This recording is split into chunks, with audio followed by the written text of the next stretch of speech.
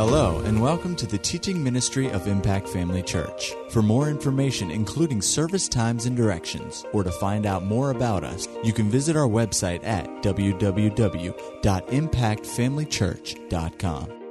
We trust you'll be blessed by today's message. Praise the Lord. Turn with me, if you would, again today to Acts chapter 3. I started this 2 weeks ago. Last week, of course, we had a guest speaker here. Keith Hershey was here, and he was so blessed to be with us. He wrote us a nice note and just, told us how blessed he was to be in the service. And he wanted me to thank you for your generosity that you showed toward him and the offering. He was just overwhelmed by the love that came from this congregation. And we so appreciate that. Praise the Lord.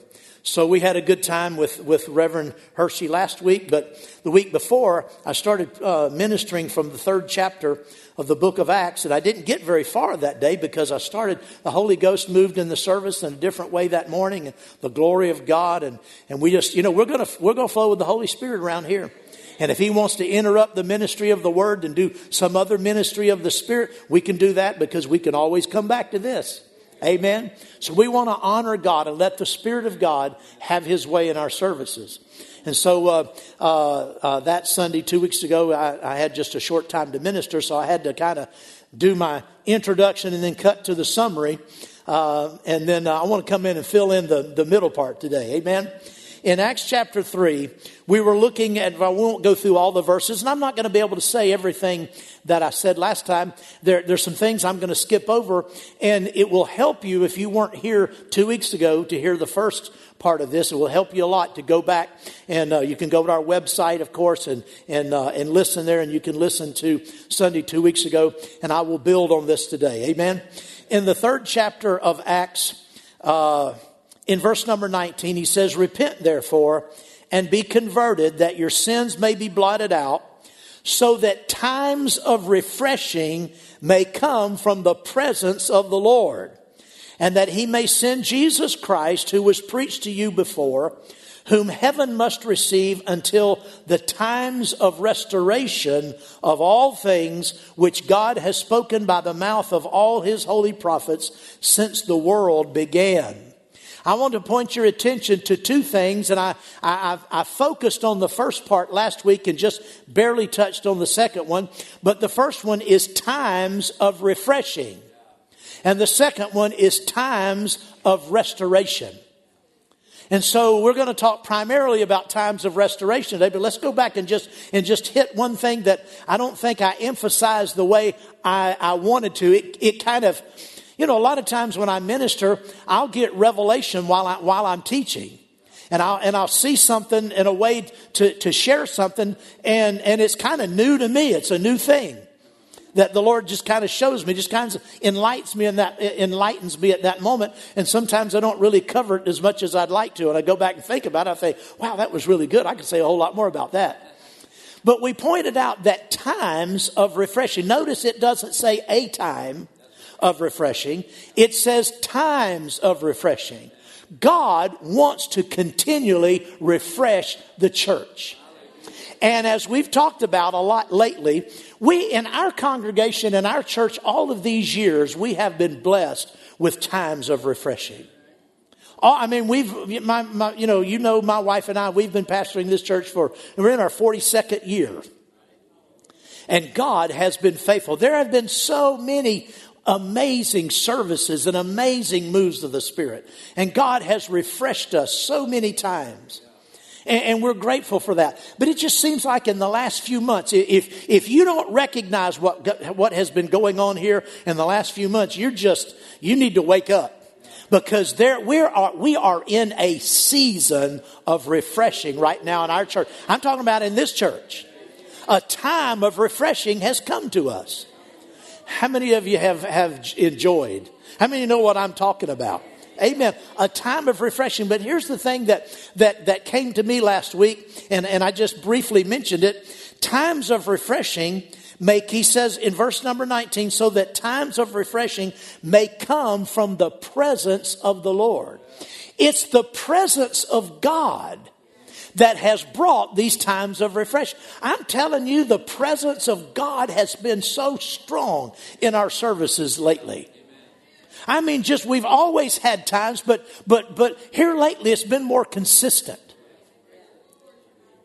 That's where the refreshing comes from. The refreshing comes from the presence of the Lord. That's why we need to always honor and respect the presence of God. Give God the opportunity to manifest His presence. Let Him do what He wants to do among us. I can set aside anything I have planned for today if the presence of God moves in a different way. He can do what He wants to. And when his presence is in manifestation, I'm telling you, answers come out of that. Refreshing comes out of that. Miracles come out of that. Deliverance comes out of that. Amen. Thank God for the presence. Thank you, Lord, for your presence. Thank you for the refreshing that has come from your presence, oh Lord. Glory to God. Hallelujah. So we talked about that last week, the times of refreshing. And then we touched over on the times of restoration. It was funny, I say last week, 2 weeks ago, I mentioned times of restoration. There have been many times of restoration in the church age. And I talked about, Martin Luther and the Reformation and other times of restoration, how truth has been restored to the church. Because in the Middle Ages, a lot of truth was lost to the church. The Bible was locked away. People couldn't read it. It wasn't even available. And the church suffered, went into decline. But beginning with the Reformation and then in that, years since then, the Lord has been restoring truth, revelation, and understanding to this generation. Amen. Interesting, 2 weeks ago when I talked about the Reformation, we got out of church that Sunday. It was October the 31st. And Angela said, "Do you realize that Sunday is this today was Reformation Sunday?" And I said, "No, I didn't even realize that." I'm not much for following high church, days and so forth. And I wasn't even aware of it. But it was just a little over 500 years ago, 2 weeks ago, that Martin Luther nailed those 95 Theses to the wall of that church in where it was, Wittenberg or someplace like that. And so that was just interesting. But there are times of restoration. God is wanting to restore the church. We'll restore it to what? What does that mean? Go with me, if you would, to Ephesians chapter 5. Ephesians chapter 5.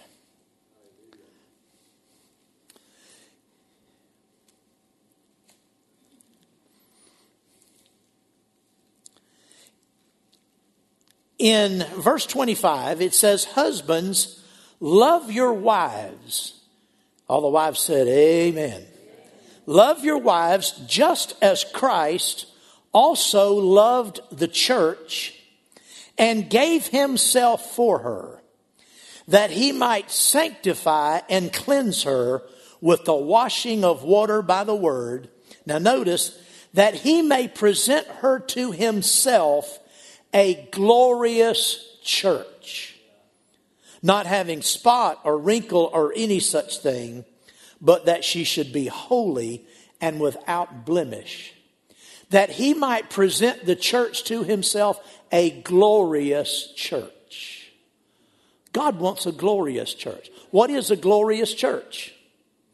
A glorious church is a church that's full of glory. Full of God's glory. God wants his temple to be full of glory.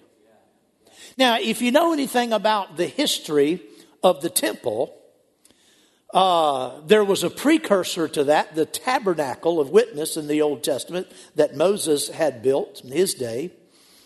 But then we come over into when the land was settled and the children of Israel were settled, King David wanted to build a house for the Lord. He wanted to build a permanent thing. But because he was a man of war, God wouldn't let him do it. But he allowed his son to do it. So Solomon built a temple. And when the temple was dedicated, you all know the story. When the temple was dedicated, all of the singers and all of the those who played instruments and all of the priests, they were all there. And they came in and they dedicated the temple. And it says that the glory of God filled the house of God.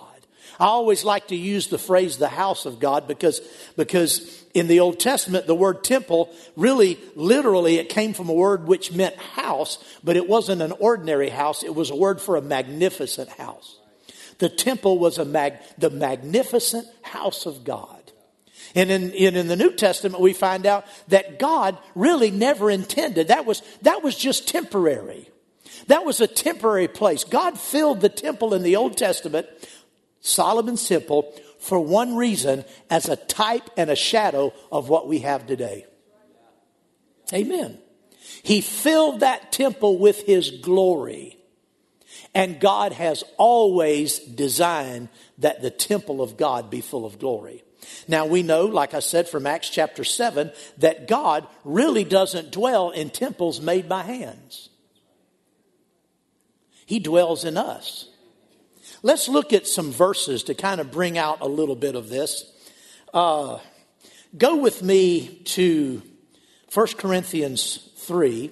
This again is a very familiar scripture. We're just going to read it and make note of it because we've ministered on this a lot. We don't need to go into it a lot. But just to refresh your memory, in 1 Corinthians chapter 3, in chapter 3, verse number 16, it says, "Do you not know that you are the temple of God?" That's talking about the whole church. "That you are the temple of God and that the Spirit of God dwells in you." Now, that's talking about the whole body of Christ universally, but it's also talking about the local church. He's saying that the Holy Spirit dwells in the temple of the local church. Each and every local congregation is a house of God. I'm not talking about brick and mortar. I'm not talking about the physical building. I'm talking about the building that is made when we are called together in one body, in one place. We become a living temple, and the Holy Spirit dwells in us collectively. Now we know because we're individually born of the Spirit. We've been born again. We have the Holy Spirit living in us. He's indwelling this. My body is a temple of the Holy Spirit. Your physical body is a temple of the Holy Spirit. So He dwells there, but that's not what this is talking about. This is talking about dwelling in us collectively. That's a unique way in which the Spirit dwells that we need to be more aware of. The Holy Spirit doesn't just indwell in all of us individually, and all of us individually come in together as individual temples. When we come in, we collectively become one temple. And the Holy Spirit dwells in us. And it's the desire of God to fill this temple with His glory every time we come together. Now, that doesn't mean that all of our services will be the same. But every service ought to have that reality of the power and the glory of God. That's the will of God. Amen. So we read this. We've read this verse before. Let's go over to Haggai. I talked about this a little bit on Monday night, last Monday night when we met for prayer. And I want to turn and have all of you read this. Haggai, and let's look at chapter 2. Haggai chapter 2 says, "In the 7th month," beginning in the first verse, "in the 7th month, on the 21st of the month, the word of the Lord came by Haggai the prophet, saying, Speak now to Zerubbabel, the son of Shealtiel, governor of Judah, and to Joshua, the son of Jehozadak, the high priest, and to the remnant of the people." Now, let me back up and give a little history. I think this would be helpful. Haggai was writing to the people because the children of Israel had returned from Babylonian captivity. They were resettling the land, and the temple had been destroyed that Solomon built, and it was laying in ruins. So when they started resettling back in the land of Israel after 70 years in exile, The commandment came out to rebuild the temple. But at the time, they had been, I don't know, maybe 15 years or something like that. They had been back in the land at the time of Haggai, and the people had stopped working on the temple. They weren't doing anything with it. They just weren't following the command of the Lord. And I think it'd be good to go back and go back to the first chapter, and let's look at a couple of things. This will help us, I think. In chapter 1, says, verse 2, thus says the Lord of hosts, saying, this people says, the time has not come, the time that the Lord's house should be built. Then the word of the Lord came by Haggai the prophet, saying, is it time for you yourselves to dwell in your paneled houses, and the temple to lie in ruins? Therefore, verse 5, thus says the Lord of hosts, consider your ways. You know, I think there's a lesson for us here today.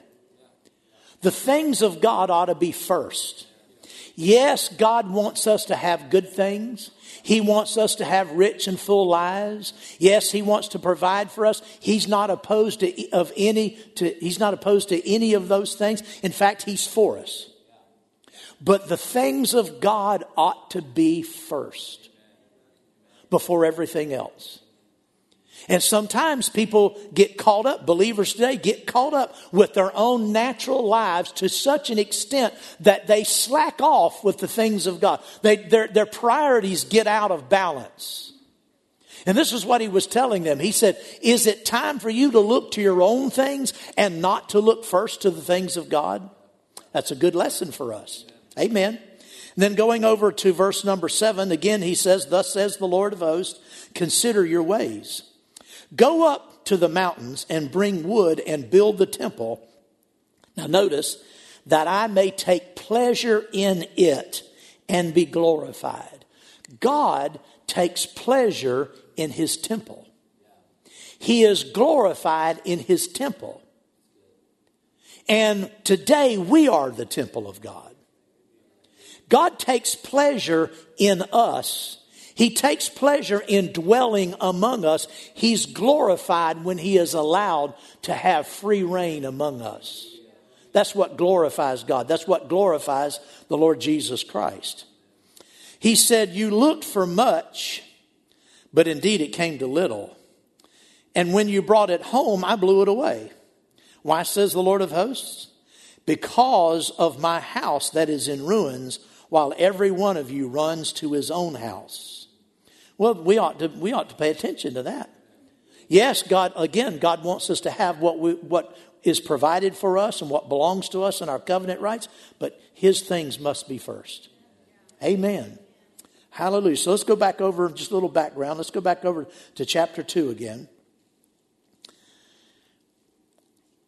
He said, speak now to Zerubbabel, the son of Shealtiel, the governor of Judah, and to Joshua, the son of Jehozadak, the high priest, and to the remnant of the people, saying, now notice what he said. Who is left among you who saw this temple in its former glory? He's talking about Solomon's temple. And how do you see it now? In comparison with it, is this not in your eyes as nothing?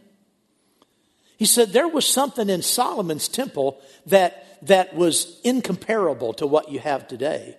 The reason for that, even though God's plan is to take pleasure in His temple and be glorified in His temple, God's presence, His glory dwelt in Solomon's temple. It never dwelt in Zerubbabel's temple.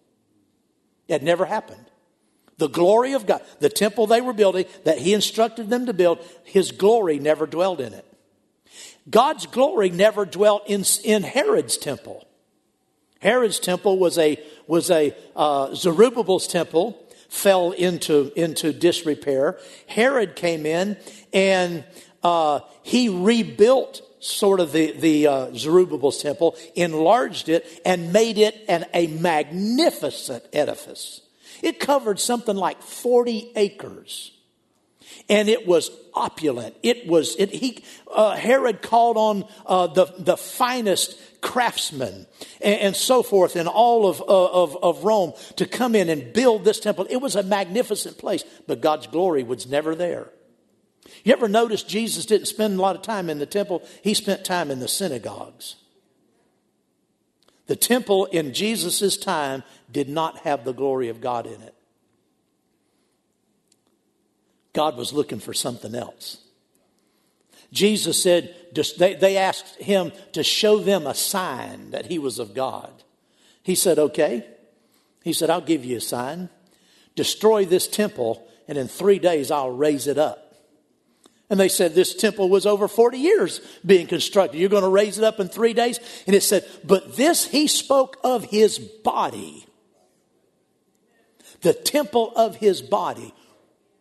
We are the body of. Now, it was referring to his physical body, of course. And in 3 days it was raised up. But we've become the body of Christ. It was God's presence dwelt in Solomon's temple as an example and as a type and a shadow of what he would do later. Now, there's coming another temple. During the tribulation, Israel will rebuild their temple, and they'll probably start just a little before, and they might have already started on it. We don't know. But there's going to be a temple erected during the tribulation. God's glory is not going to be in it. God's glory is not going to be in it. But when the millennial reign of Christ comes, oh, glory to God. When he comes back and sets up his reign on this earth, there's going to be a magnificent temple. And Jesus is the holy temple himself. And we are the body of Christ. And it's going to be one big glorious affair of the house of the living God. Oh, glory to God. But we have that now. We're the temple of God now. His glory dwells in us now. Oh, hallelujah.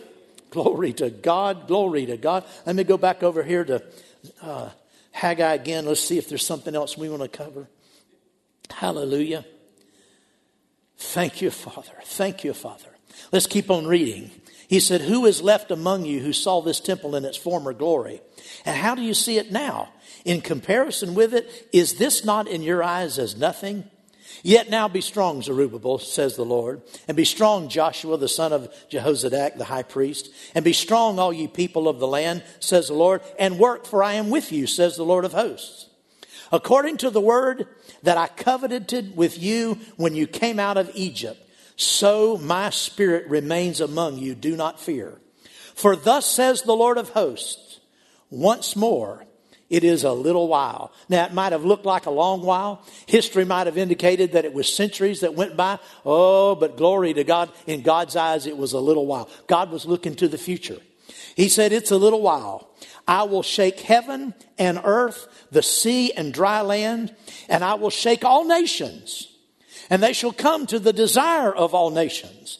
And I will fill this temple with glory. He's talking about the temple during that day. He said, I will fill this temple with glory, says the Lord of hosts. The silver is mine and the gold is mine, says the Lord of hosts. The glory of this latter temple. He wasn't talking about Zerubbabel's temple. He said the glory of this latter temple. He had jumped ahead in time. The glory of this latter temple shall be greater than the former, says the Lord of hosts. And then in this place I will give peace, says the Lord of hosts. Glory to God. Hallelujah. Thank you, Father. Let me just take a look at another passage, see if I want to go this way. Glory to God. Bear with me just a moment. Hallelujah. Well, let's look at Hebrews chapter 12 real quick. Verse 25 says, Hebrews 12:25 says, see that you do not refuse him who speaks. For if they did not escape who refused him who spoke on earth, much more shall we not escape if we turn away from him who speaks from heaven. I hear pages. Let everybody get there. Verse 26 says, whose voice then shook the earth. But now he has promised, saying, yet once more, I shake not only earth, but also heaven.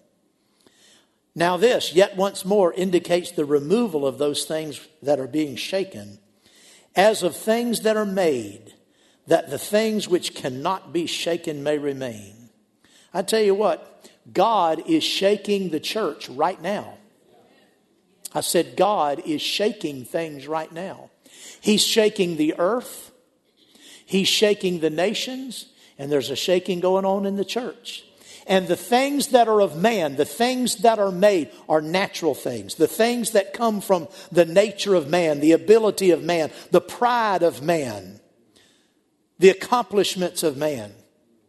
So I'm shaking all that out so that the things that cannot be shaken will remain. Therefore, since we have received a kingdom which cannot be shaken, let us have grace by which we may serve God acceptably with reverence and godly fear, for our God is a consuming fire. Today, God is shaking some things because we're coming up on the return of the Lord, church. I said, we're coming up on the return of the Lord. And we've already read over in Ephesians chapter 5 that He's coming for a church, a glorious church, without spot or wrinkle or any such thing. Now, you might look at yourself and begin to tremble and say, I don't know. Can I measure up? I don't know if I'm up to this. Well, notice what he said here. Let us have grace. Let us have grace by which we may serve God acceptably with reverence and godly fear. Listen, you can't get into bondage over serving God. You can't get into fear of trying to measure up. God makes you measure up. All you have to do is show reverence and yield to His grace in your life. If you'll yield to the grace of God will make you what you'd never make yourself. It'll help you to be what you'd never be able to be on your own. He said, let us have grace by which we may serve God acceptably, glory, with reverence and godly fear, for our God is a consuming fire. Now he warms us up and comforts us, and then He scares us again. Our God is a consuming fire. He is, you know. I said He is. That's why, you know, I've mentioned this in the last year. Never preached this before in my entire life, but in that because I just saw it about this time last year. I never noticed that when John the Baptist introduced Jesus in Matthew, Mark, and Luke, he said, behold the Son of God. Behold, he said, there's one coming after me, and He's among us, and He is one who will baptize with the Holy Spirit and with fire. Now in John's gospel, he said, behold the Lamb of God who takes away the sins of the world. When you ask, if you would have asked me before last year, what was it that John emphasized about Jesus? I'd have said, He declared, this is the Lamb of God who takes away the sin of the world. That's the only thing I would have said. That's recorded in one passage. In all four passages, Matthew, Mark, Luke, and John, he says He is the one who will baptize with the Holy Spirit and with fire. And so it struck me all of a sudden, I'd never seen that before, that John the Baptist said two things about Jesus. He's the Lamb of God who takes away the sins of the world, and He is the one who baptizes with the Holy Spirit and fire. Jesus came to do two things. He came to do two things. He came to take away the sins of the world, and He came to baptize with the Holy Spirit. But notice, it's the Holy Spirit and fire.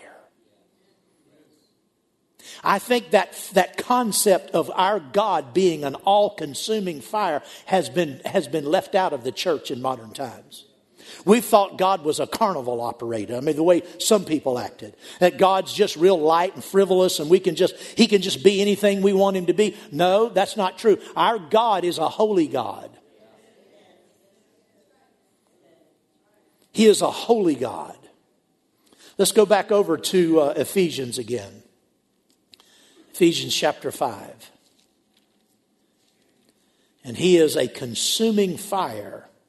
And if we're going to be the church He wants us to be, we're going to have to get close enough to that fire. We're going to have to get close enough to that fire till some things get burnt out of us that ought not be there. Now, don't get into fear. Remember, you do it by grace. It's by grace that we will serve God. Amen. Acceptably. But we have to honor that fire. Amen. Notice in Ephesians chapter 5 here, he says, that he might present the church to himself a glorious church, not having spot or wrinkle or any such thing, but that we should be holy and without blemish. Holiness unto the Lord is not out of fashion. It's not, it may be with man, but it's not with God. God is still a holy God. And Jesus, the man of grace, the man of mercy, the man who sat with sinners and welcomed those who were downtrodden, said, be perfect like your Father who is in heaven. Be ye holy like he's holy. That's what God's doing today. Amen. Now, it's interesting. I'm going to cover this real quickly because I'm kind of out of time. I said this, that Jesus came for two reasons. And this is really where I'm going with this. And so I'm going to have to spill over to next week probably. The Lord showed me last year, it was just revelation to me. Maybe it wasn't to you, but it was to me. That John said two things about Jesus. He came for two reasons. Number one, as the Lamb of God who takes away the sins of the world. Number two, to baptize with the Holy Spirit and power. But what is the purpose of the baptism with the Holy Spirit and power? There's one word. You all know what it is. What's the purpose? What's the purpose of the baptism of the Holy Spirit and power? One word. Say it aloud. Witness. You shall receive power when the Holy Spirit comes upon you, and you shall be what? Witnesses. What's the purpose of witnessing? To introduce people to the Lamb of God who takes away the sins of the world. Jesus came as the Lamb of God who takes away the sins of the world. He would take away our sins, then fill us with the Holy Spirit so we could be witnesses to the Lamb of God who takes away the sins of the world. The Bible says that John the Baptist came as a witness to the people of his generation. In fact, the Old Testament tabernacle was called the tabernacle of witness. God has always been about witness. Now, don't be afraid of the word witness. Don't be afraid of the word witnessing. That's what really strikes fear in the heart of a lot of Christians. Because we've been taught for so long that you got to go out and witness. And usually that means you got to go find people that you don't know, that you never met before, and you're not even sure if they like you, and they might hate God, and you somehow turn a conversation around and try to talk to them about Jesus, and it makes you weak in the knees, and your throat gets dry, and your palms get sweaty. There's that part. But being a witness for God involves our life. Our lifestyle. See, and this is what I was talking about last week. I'll get back to the conclusion. Don't miss out on what God's doing. Oh, glory to God. Lord, I can't just skip over all of this. Have you got a minute? You give me an extra minute this morning? How many of you give me 5 minutes? 5, 10, 15, 20, 25, 30, 35, 40. We can do this. Praise God. Oh, hallelujah. Go with me over go to the 12th chapter of Mark. Have you got your shouting shoes on today? Go to Mark chapter 12. I think is that right? Hallelujah. Yeah. In Mark chapter 12, we have the parable of the wicked vine dressers. And Jesus told the parable about a man planted a vineyard, set a hedge in it, dug a place and so forth, and leased it to vine dressers, and then went to a far country. Now at vintage time, he sent a servant to the vine dressers that he might receive some of the fruits of the vineyard. And they took him and beat him and sent him away empty. And again, he sent another servant. And they threw stones at him, wounded him in the head, and sent him away shamefully treated. Then again, he sent another, and they killed him, and many others, beating some and killing some. He's talking about the prophets of the Old Testament that God kept sending to the children of Israel. Therefore, still having one son, his beloved, he also sent him to them, saying, they will respect my son.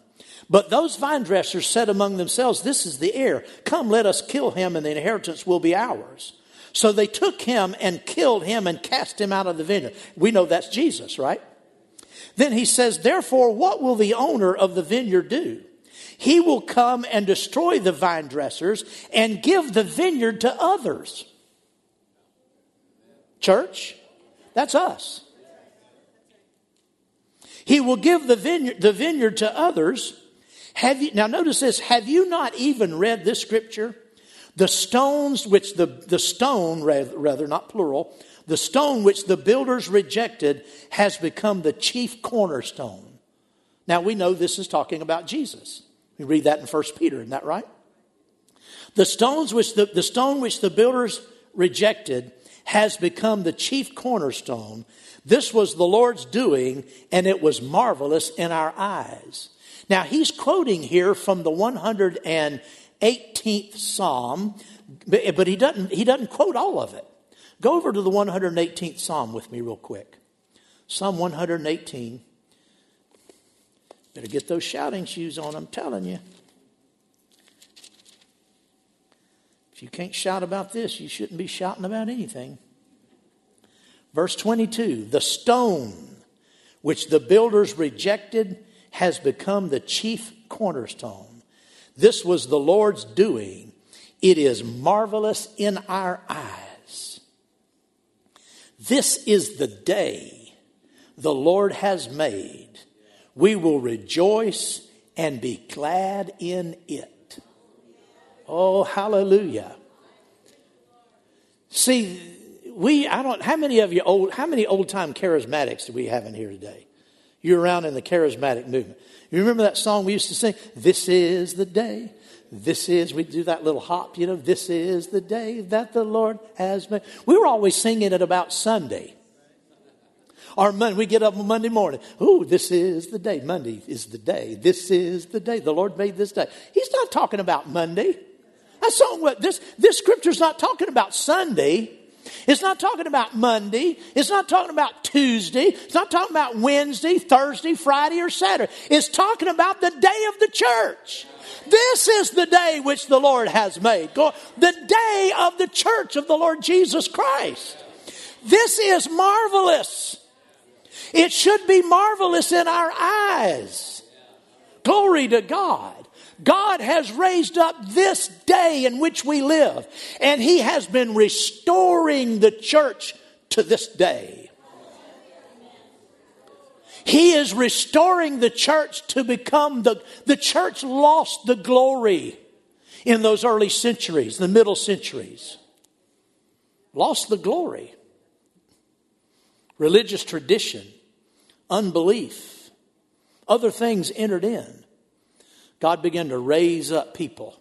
They began to restore truth to the church. It's been an ongoing process. And God's been bringing us up. And He's brought us up to this day. Oh, glory to God. It's marvelous. It's marvelous in our eyes what God's doing. Hallelujah. He's restoring the church in His glory. But what's that glory for? What's the reason for the power? What's the reason for the fullness of the Spirit? That we might be witnesses among men.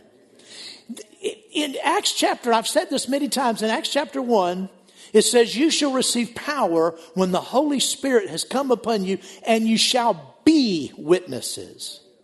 Don't focus on doing witnessing, focus on being a witness. How are you going to be a witness? With that glory. God wants to fill us with His glory so that we go out from our times of assembling together, and the presence of God is so real among us. His glory is so magnificent upon us. It changes us. We go out with a glow on our face. We go out with the fire of God in our life. He is a consuming fire. We go out and all of the dross and all of the sin and all the compromise is burned out of our life, and we're holy. And we're serving Him acceptably with fear, honor, glory to God. They had that in the early church. That's what they had. That's what made them so compelling. That's what made their witness so compelling. They were full of reverential fear. Said when that in I think it was the second or third chapter. Earlier in the third chapter, great signs and wonders were done by the apostles, and great fear came upon them all. Remember Ananias and Sapphira? There was sin tried to get in the church, and God took that out. Judgment came, and it says great fear filled the church and all those who heard. That wasn't a scaredness. It was a reverential fear of God. There was a holy awe of God's power, of His holiness, of who He was.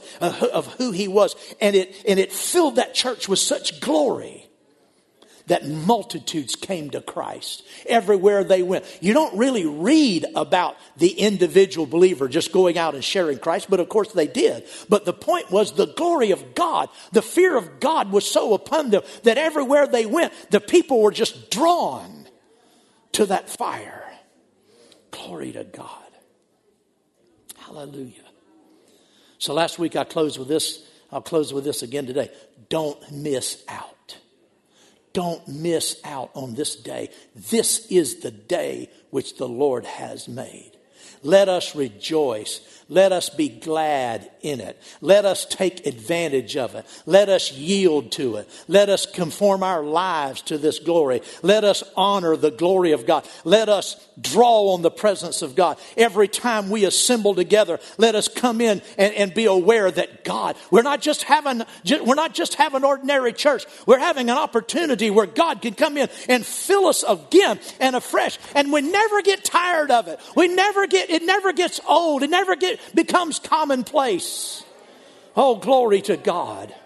I want us to have such an awareness around here every time we come together that this isn't about our paneled houses. This isn't about the things outside. This is about the holiness of God. This is about the glory of God. This is about the presence of God. This is about being changed in God's presence.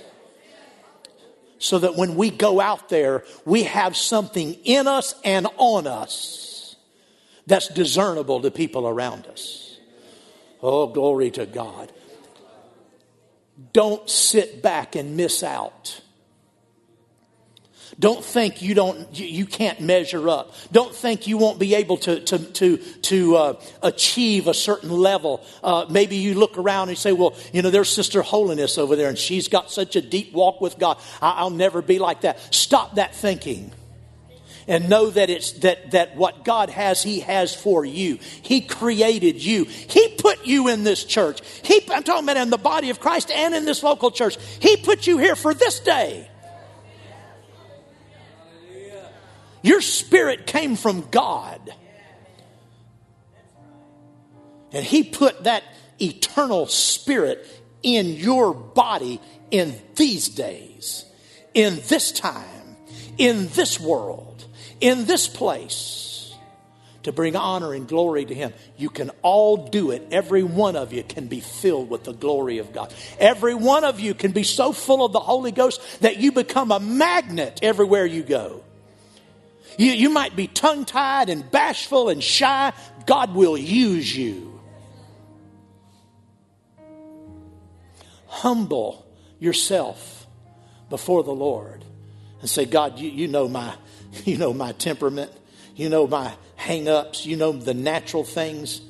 God will say, my grace upon you and in you and my spirit in you will just absolutely overshadow all of that.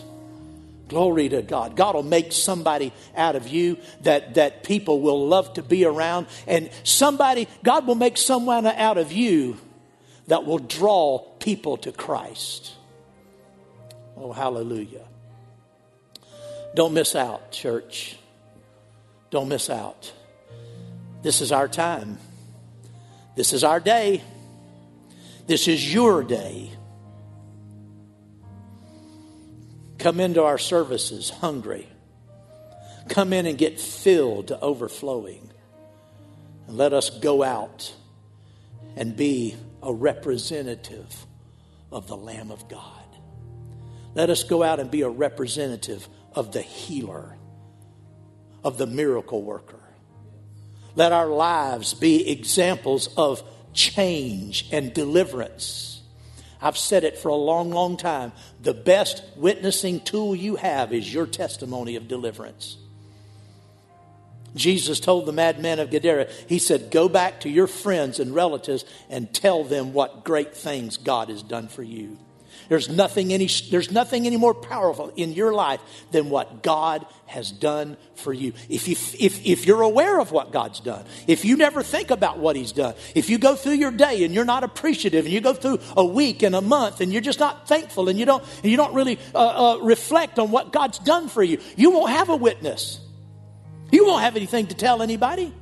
But if you'll keep yourself stirred up and keep your heart tender, keep reminding yourself and being thankful, God will remind you, and what He's done for you will begin to roll up on the inside of you, and it'll change the way you talk to people. It'll make you beautiful, attractive, desirable, because there's somebody out there in your world who's suffering the things you used to suffer from, who are facing the things you face, and they need deliverance. The deliverance that God gave you, He'll give to them. Oh, glory to God. Let's stand. Praise the Lord. Thank you, Father. Oh, this is the day. This is the day. This is the day. This is the day that the Lord has made. We will be glad. We will rejoice in it. It's marvelous. It's a marvelous, marvelous thing in our eyes. Glory to God.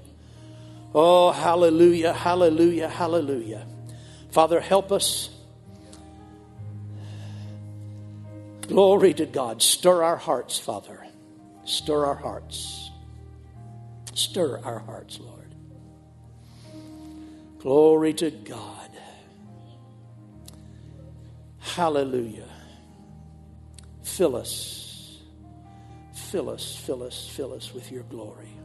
Fill us with your glory. Oh, Father, we yield to your presence.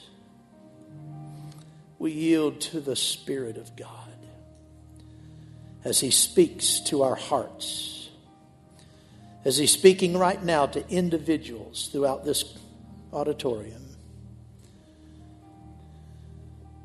Dealing with you, dealing with us, dealing with each one about things that we can submit to Him, things that we can give to the Lord that we've never given before, things that we didn't think we could ever deal with.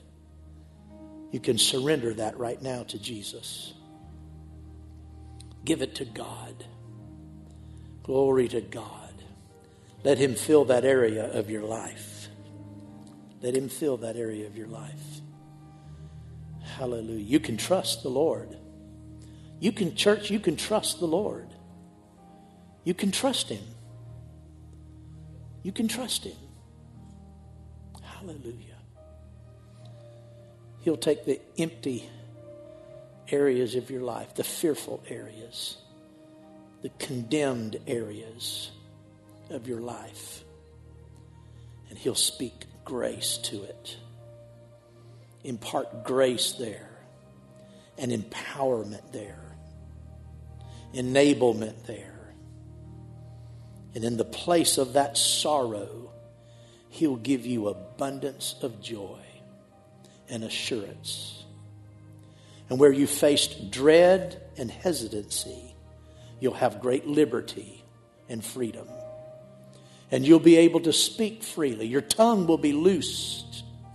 And the desire of your heart will be realized. And the vision and plan and work of God will flow through you and be carried out, coming to pass in your life. Hallelujah. Thank you, Father. Thank you, Father. Thank you, Father. Well, glory to God. Glory to God. Glory to God. Glory to God. Hallelujah. Hallelujah. Hallelujah. Hallelujah.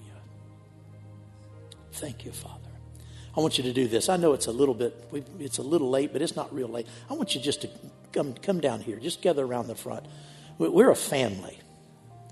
Just gather right up here close.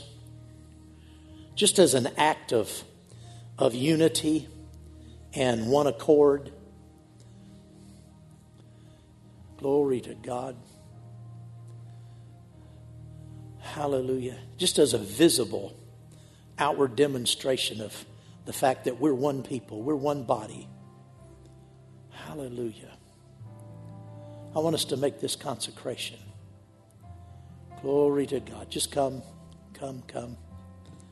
Thank you, Father. Hallelujah.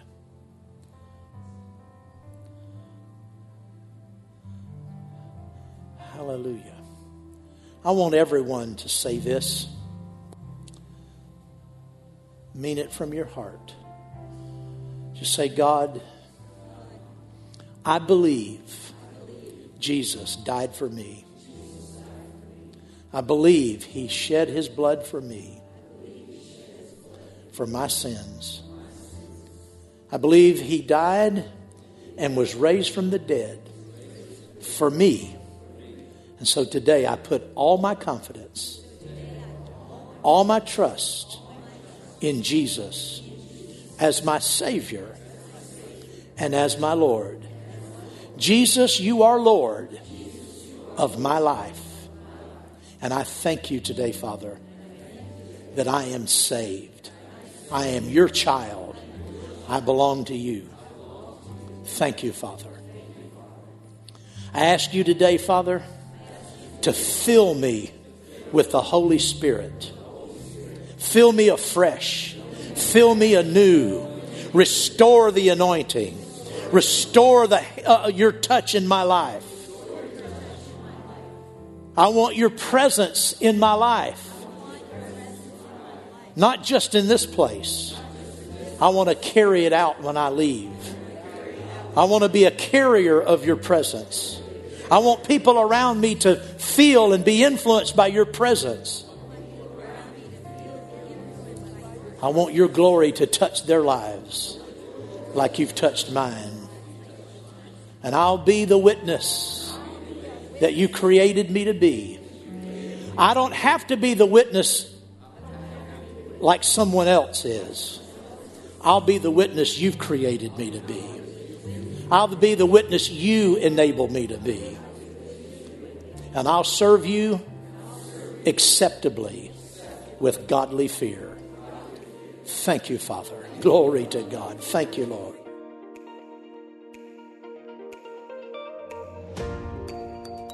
At Impact Family Church, it is our desire to see you blessed through the power of the Word of God. We have been helping people to change their world for over 25 years through our dynamic ministries and teaching. If you are going to be in the North Central Florida area and are interested in attending our services or just want more information about us, you can visit us online at www.impactfamilychurch.com.